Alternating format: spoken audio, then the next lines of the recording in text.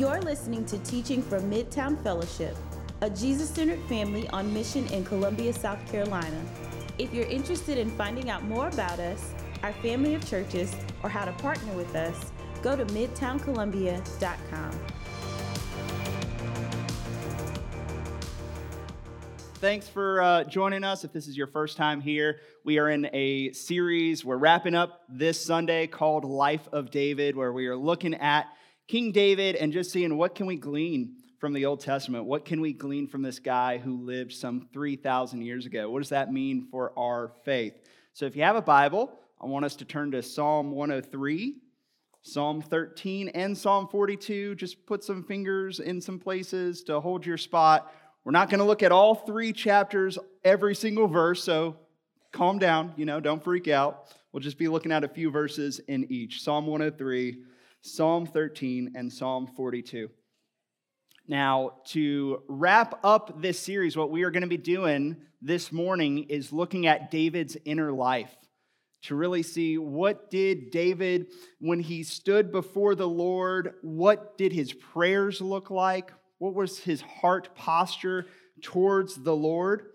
And we want to examine that and see what does that have to say for our lives here and now. Culturally speaking, this is a big point of emphasis, maybe now more than ever, where we realize as we examine our inner lives culturally, that we are just kind of all over the map. I think of it almost like a glacier where you can see above the surface just like 10% of what that glacier really is. But if you actually examine, if you actually go underneath and excavate, you see that there's so much more to it than meets the eye. And when it comes to our souls, we are a lot like that. That even as we examine ourselves or even the people around us, we think we know, but when you actually process and have conversations with people and we look at past hurt and trauma, we find that there's more going on than meets the eye. And part of following Jesus is we want to examine that and really bring that before the Lord so that we can be healthy followers of Jesus that make it for the long haul. That's our hope. That's our wish for you as a church, that we are followers of Jesus who make it to the very end. And culturally speaking, we are all over the map. Just to give you a few statistics, roughly 18% of the population in America has been diagnosed with some level of anxiety. One study done last May found that 40% of Americans were more anxious at that moment than they were the year prior. An estimated 7% of U.S. adults had a major depressive episode last year. The suicide rate in our culture continues to climb up to about 24% in the last 15 years or so. Just imagine that, 24% higher than it was 15 years ago, the rate of suicide. As of last year, 42% of American adults have been to a professional counselor or therapist. And all of this seems to dispel this notion that we as a culture are just going to progress and things are going to be more and more awesome, and we just need a little bit more time, and then we will finally arrive to this place where everything is perfect and nothing can hurt us. Right? We seem to have new technology made available to us each and every moment. Like I can push on my phone just a series of buttons and be into contact with literally any person on the planet. Or I can go to my kitchen and I can just push a button and have instant coffee just magically show up. It's not good coffee, but it's coffee, right? We have all this new technology made available to us. We're progressing as a culture, and yet at the same time, it seems like our culture is waving this white flag as if to say, hey, we're not all there. Hey, we're all over the place internally. Something is off here.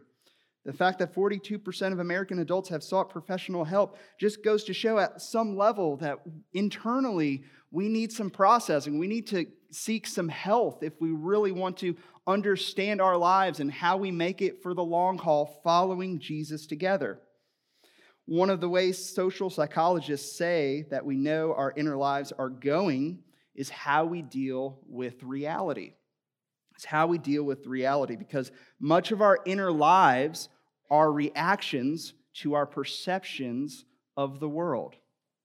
I'll say that again. Much of our inner lives are reactions to our perceptions of the world.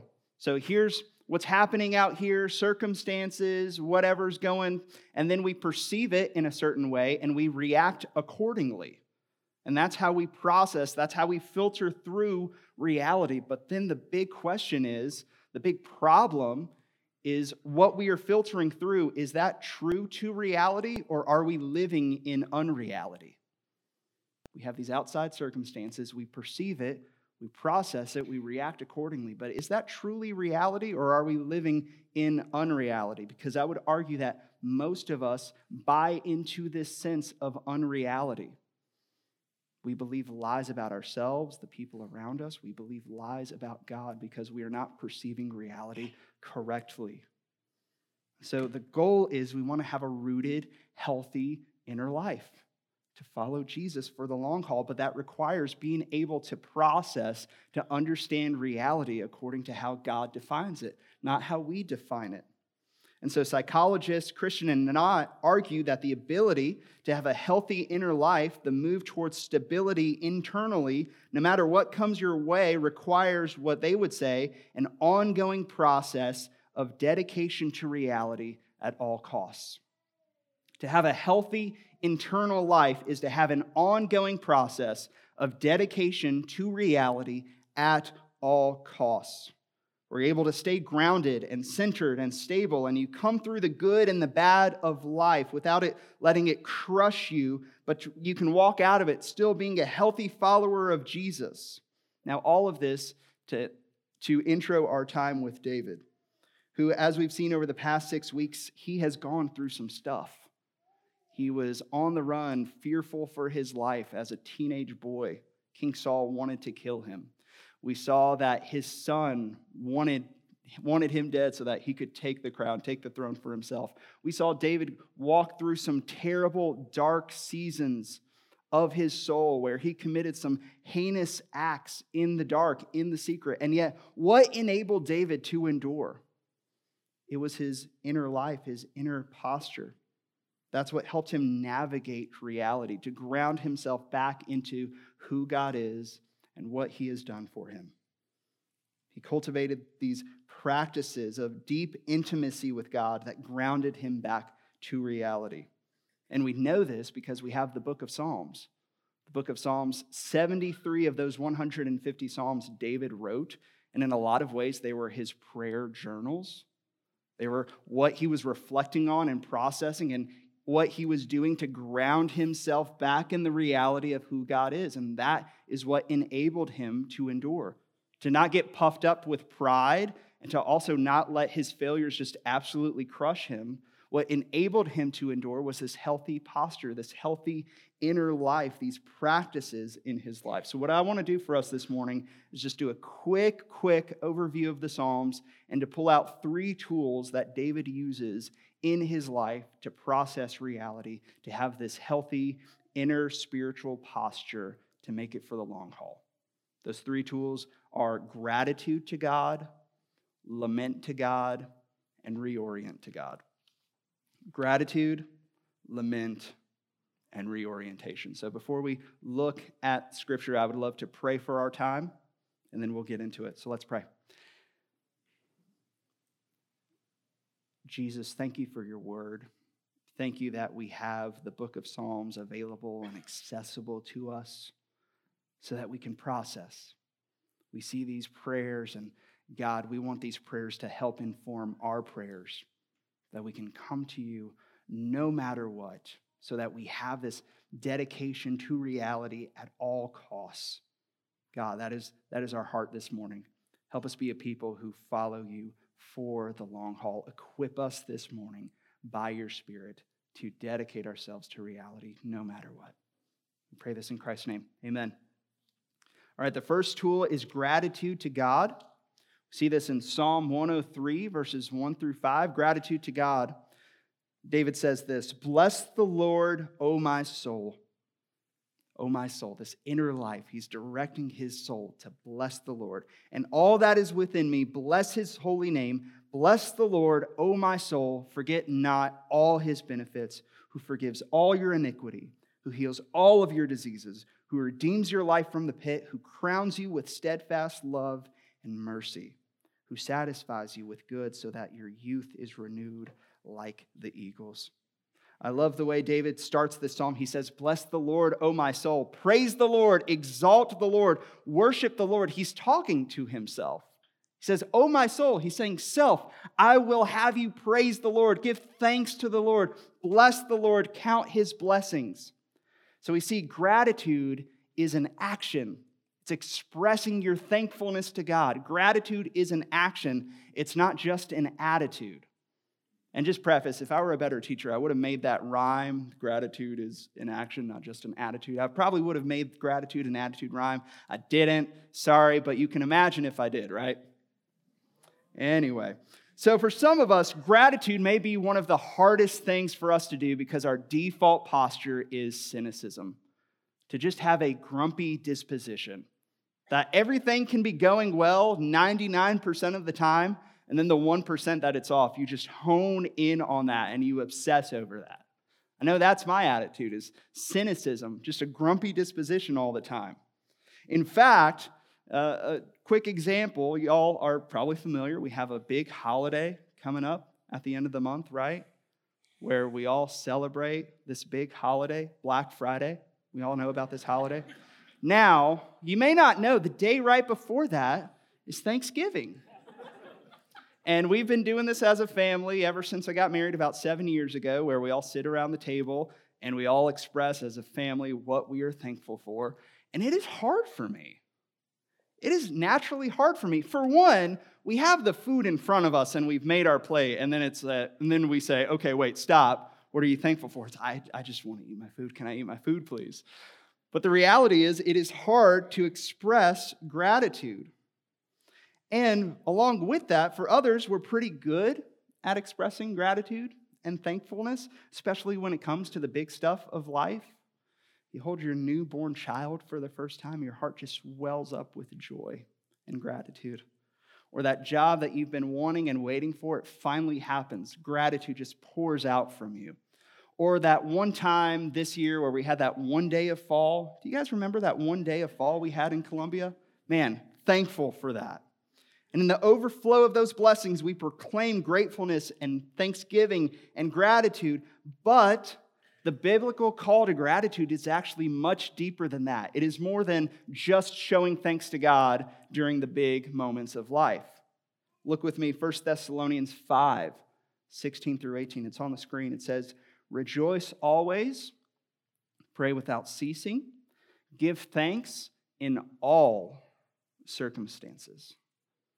Give thanks in all circumstances, for this is the will of God in Christ Jesus for you. This Greek word for all in verse 18 is the Greek word pas. Can you say that word with me? Pas? All right, this Greek word means in the English, literally, get this, all. Did you catch that? It literally means all. I went to seminary. Thanks, seminary, for teaching me that. All circumstances, good and bad, we are to express gratitude to God. That means gratitude to God is not just a reaction, it's a discipline. Gratitude to God is not just a reaction, only when you recognize it. It's a discipline to do it no matter the circumstances.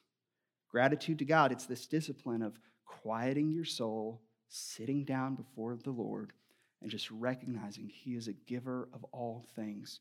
And anything He gives you, He uses as a means for you to worship Him. Giving thanks in all circumstances, no matter what. And then what we notice in Psalm 103, even at verse 2, David says, "Forget not all His benefits." So he's essentially saying to his soul, "Hey, soul, I know you have a fuzzy memory. I know you tend to forget often. But soul, I want you to show gratitude to God by recounting all the things that God has done in my life." And then he goes on in those verses to list out all of the benefits that God has done in David's life. He says how God has forgiven him all his iniquities. He's healed him from diseases, redeemed him from the pit, crowning him with steadfast love and mercy. David's grounding himself back to reality, and he's using gratitude and counting God's favor as the means to get him back there. So when we practice gratitude, we combat the unreality that things are always bad all the time. So the unreality, oh man, I have this job and I really don't like this job. Why do I have this job? But gratitude says, God, thank you that I have a job. Thank you that I have the means to put food on the table and I can keep the lights on. God, what a blessing. I know it's hard, but I'm grateful and it's a gift that you have given me. Thank you for this job. The unreality that life groups and Sunday gatherings and rhythms is just the same old, same old. Whereas gratitude says, God, thank you. Thank you that I get to gather with these people week in and week out. God, thank you that you are using these things to make me more like you. Thank you that I have the freedom to say I'm a follower of Jesus and not get persecuted for my faith. Jesus, thank you for that. And it doesn't stop there. All circumstances. So that friend that betrays you, God, thank you that you are always with me. God, thank you that you will never leave me or forsake me. God, help me extend forgiveness to this person and not let bitterness suffocate my heart because you've shown forgiveness to me over and over and over again. God, thank you. Or even when circumstances feel overwhelming.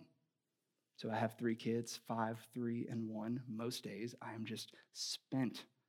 And expressing gratitude says, God, thank you.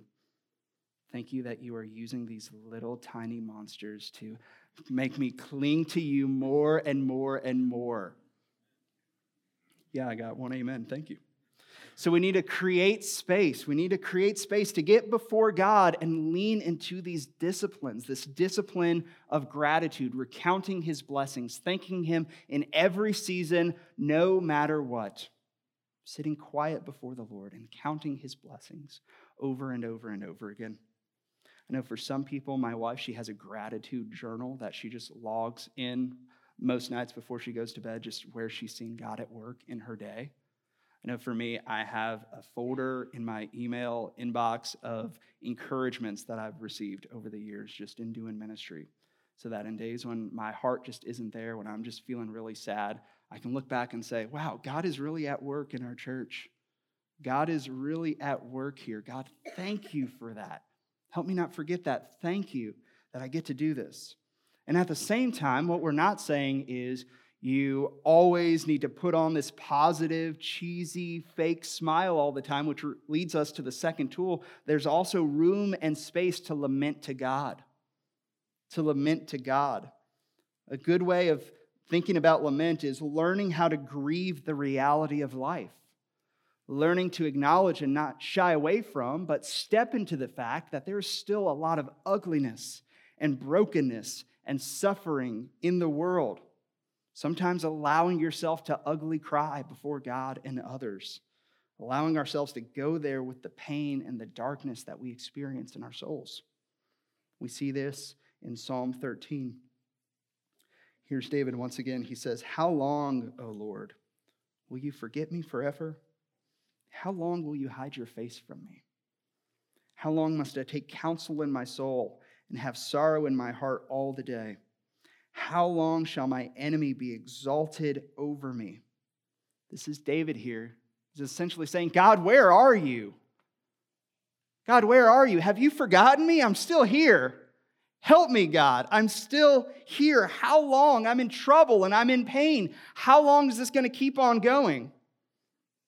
For some of us, we need to practice gratitude to ground ourselves back to reality. For others, we need help learning to be honest with the real pain and the struggles that we are going through in life. Or else we live in this unhealthy reality that everything is always good no matter what. Author Soong Chain Ra, in his book Prophetic Lament, says that the discipline of lamenting to God pushes against this cultural narrative of triumphalism. Triumphalism in our culture is this idea of, man, you're great. And if anything is coming your way, you can be victorious in it. Just try a little harder, just do a little more, and then you will be triumphant no matter what. But lament says, hey, but things are bad. Hey, but I'm suffering right now. Even in Christian circles, this narrative of triumphalism can creep into our teaching. In Christian circles, this idea of, well, just believe more. Hey, you're suffering, you're doubting, just believe more. Try harder, do better. Then they will use some catchy phrases like, well, the burden is the breakthrough. And people go, oh, that sounds nice. The suffering is the setup. Oh, okay, yeah. The hurt is a help, and other alliterations. You get the idea. Now, none of that is wrong or all bad per se, but it doesn't focus on the reality that things are still ugly. That suffering, that sin, that pain still happens in the world. And we have to come to grips with that. We can't just brush it away with a catchy phrase. When we don't practice the discipline of lament to God, we don't know how to appropriately handle the real grief and pain of life that we experience. So we tend to do a number of things to get over it rather than taking it to God. For one, we can suppress it. Things are really hard in your life right now, and suppressing it says, I'm fine, everything's fine, just leave me alone. We can isolate or run away. Hey, everything's fine. Hey, stop asking me. If you keep on asking me, I'm just going to leave. We can have unhealthy processing where we suppress until we just blow up on the people around us. We attack others, we attack the situation, but we don't directly take our grief and our suffering to God. Or we distract. And this is the big one for me. When things are going hard in your life, yeah, I'm fine. Thanks for asking. How was your week? Yeah, that was really hard. Hey, did you catch that show over the weekend? I think this is in large part why social media and entertainment is such a big epidemic in our society, is because the idea of just turning our phone off, turning the TV off, and just sitting alone in silence before God terrifies us to death. So we just distract rather than dealing with the pain that we're experiencing inside. But to practice lament, to step into this discipline, is to go before the Lord and say, God, I recognize I live in a fallen and broken world. I need you to define reality for me, because right now I'm letting the suffering and I'm letting the grief and the sin define what reality is. And I need your help. Help me ground myself back into what is good and what is true. Lament is where we go to God and allow ourselves to feel all of it and place all of it before Him. And lamenting is not a category that the biblical authors shy away from. We see Paul in the New Testament commanding us, weep with those who weep, mourn with those who mourn. We see Jesus overflowing with compassion, crying upon the death of his friend Lazarus. We have a book in the Bible literally called Lamentations. Lamentations. Thank you, seminary, for that. Part of being with Jesus and being like Jesus, which is our goal for every Christian, this is our goal for you, is to be able to weep, and to weep with God and lament to God and asking Him to ground us back to reality. It's a discipline and it's a practice that we all need. Pastor John Piper says this. He says, occasionally weep deeply over the life that you hoped would be.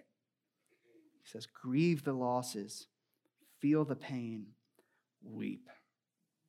But then say to your weeping after a season, no, you will not define me. Sorrow, because my God has said, no good thing does He withhold from those who walk uprightly.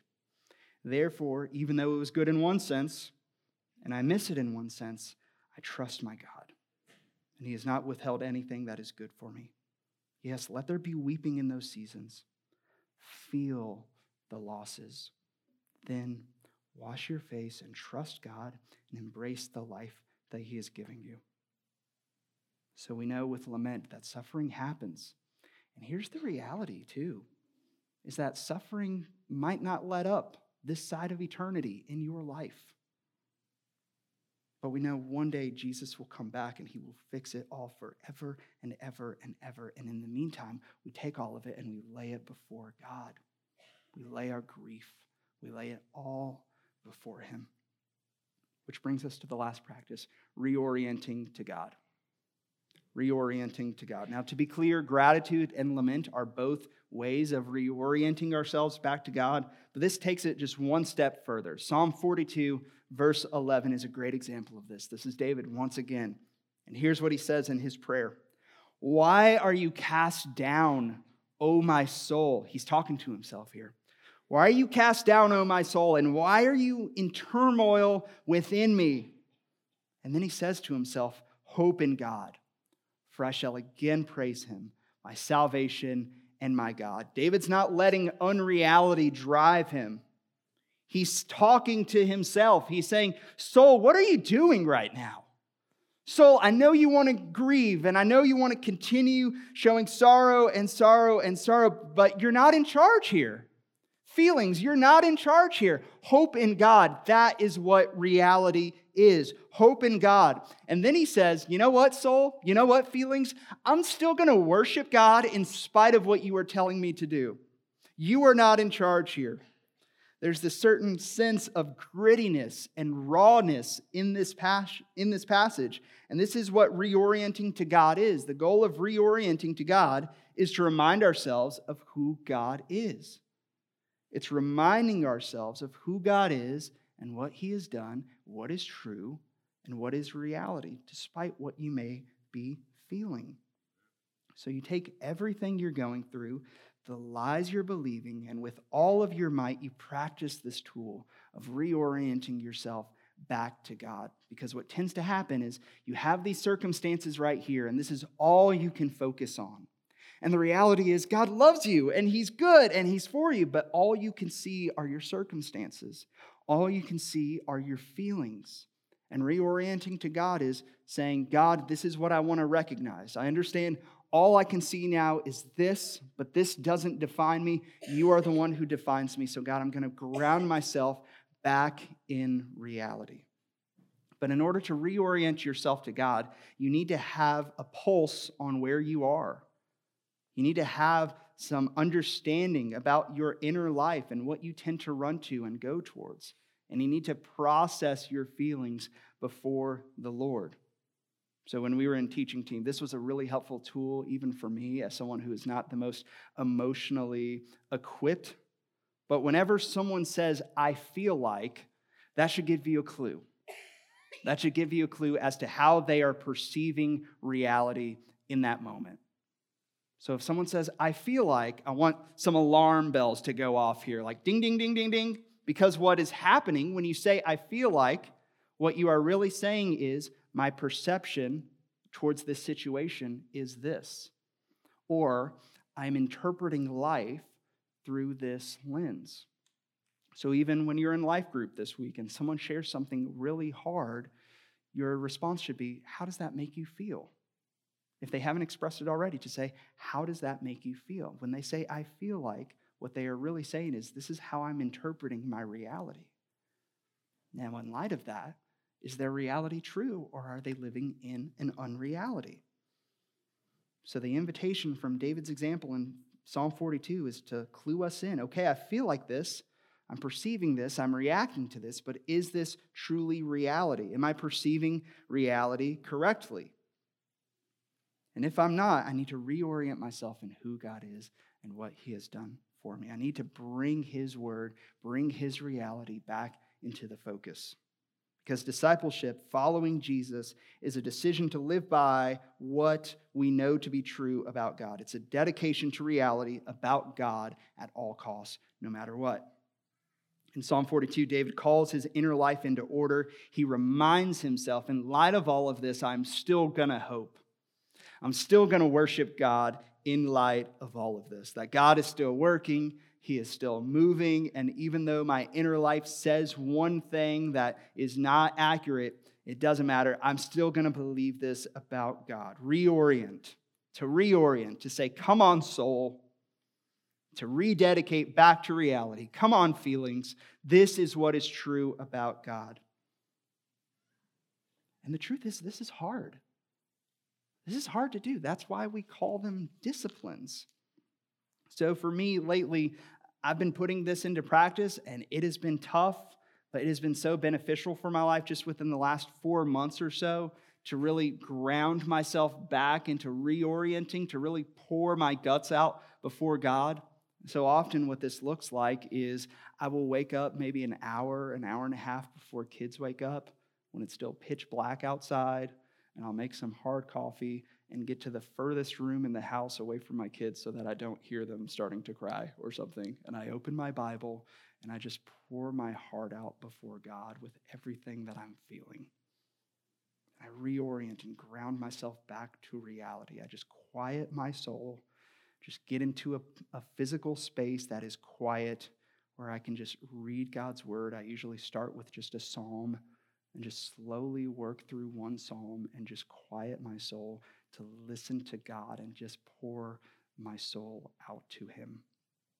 Because my tendency is to let my workload dictate my identity. Like if work is going really great, then God must really be proud of me. If the workload is not going great, then God's disappointed in me. But that's not reality.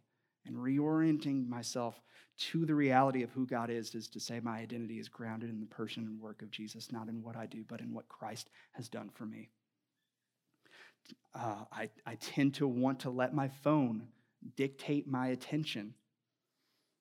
That my attention goes to whatever the latest notification is on my phone, whatever the latest news blurb is. And to reorient myself back to God is to turn off my phone, to just walk away from it for at least maybe that first hour of the day and just sit before God and let my attention focus on him, because he is what matters, not my phone, not what is happening on the Twitter thread, but in what he says is true. Oftentimes, I will feel in the moment when kids are just insane and it's just been a really hard day or week or month or season, to just let that dictate what is going on in my life and to quiet my soul and to remind myself and to reorient each day to acknowledge God is still on the throne and he is still sovereign. And none of this that's happening in my life is a surprise to him. He works all things to the good of those who love him. So I need to trust him and remind myself that he is still on the throne, even when my life just feels like an absolute wreck. So with all this stuff, we don't want to ignore, we don't want to suppress, we don't want to run away, we don't want to distract, but rather Psalm 42 is an invitation for me and it's an invitation for you to pour yourself out before God and remind yourself of the truth of who God is and what Jesus has done for you on your behalf. And listen here, like practicing these things don't just magically solve the problems. If you do it for one morning, it doesn't just instantly all your troubles go away. Or if you just do this for a season, then you will not sin anymore for the rest of your life. No, that's not it. It's not this magical pill, but rather it's grounding ourselves every single moment of every single day back to the reality of who God is. The truth is, control is always going to be a thing for me. Looking to my works to make myself righteous before God is probably always going to be a thing for me this side of eternity. Uncertainty, doubt. So I have to continually choose to go back to God over and over and over again because I want to be a person who makes it for the long haul. I want to be a person who is seeking to pursue, someone who is constantly after God's own heart. I want to be a person who, even thinking about the sermon from last week, a person who passes on his love for the Lord to his children. And they love Jesus so much that they want to pass it down to their children. I want to be a person who makes it for the long haul, who passes down a love for Jesus for generations to come. But how does that happen? Dedicating ourselves to reality at all costs, no matter what. So with everything we're doing, with trying to manage and navigate the difficulties of life, to get our inner lives in order where we're healthy and stable and secure, the truth is we have the incredible gift and opportunity to go before God. Always. Satan, your flesh, wants to tell you that, hey, you've done this and God is not going to listen to you, but that is not reality. The Holy Spirit, for those who trust in Jesus, the Holy Spirit dwells in you. You have access to go before God at any moment of any day, no matter what. And he delights to listen to you.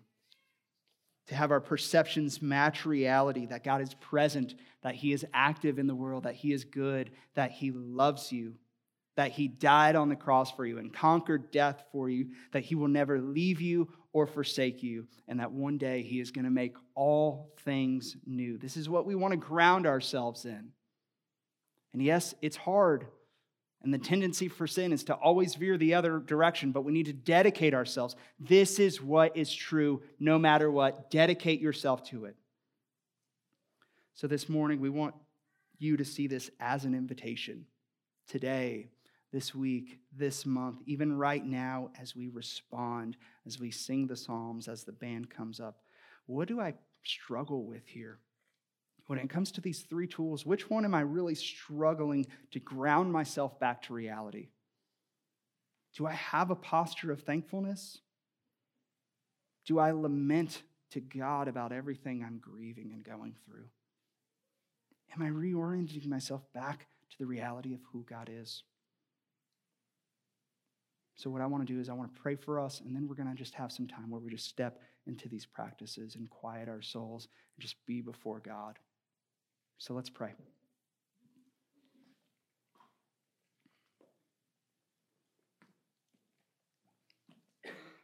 Jesus, thank you that you delight in hearing us. Thank you that you have paid the penalty for sin once and for all, that you have conquered death, that your Spirit is dwelling in us. We have access to go before you at any moment with whatever we are going through. Spirit, ground us back to reality. Each and every single moment of every single day. Help us to quiet our souls, to listen to you, to quiet our souls and just hear what is our inner dialogue saying, and is it true of reality or not? God, we recognize this is a difficulty. This isn't going to come naturally. It's going to look different for each of us, how to have that space. But God, you want this for us.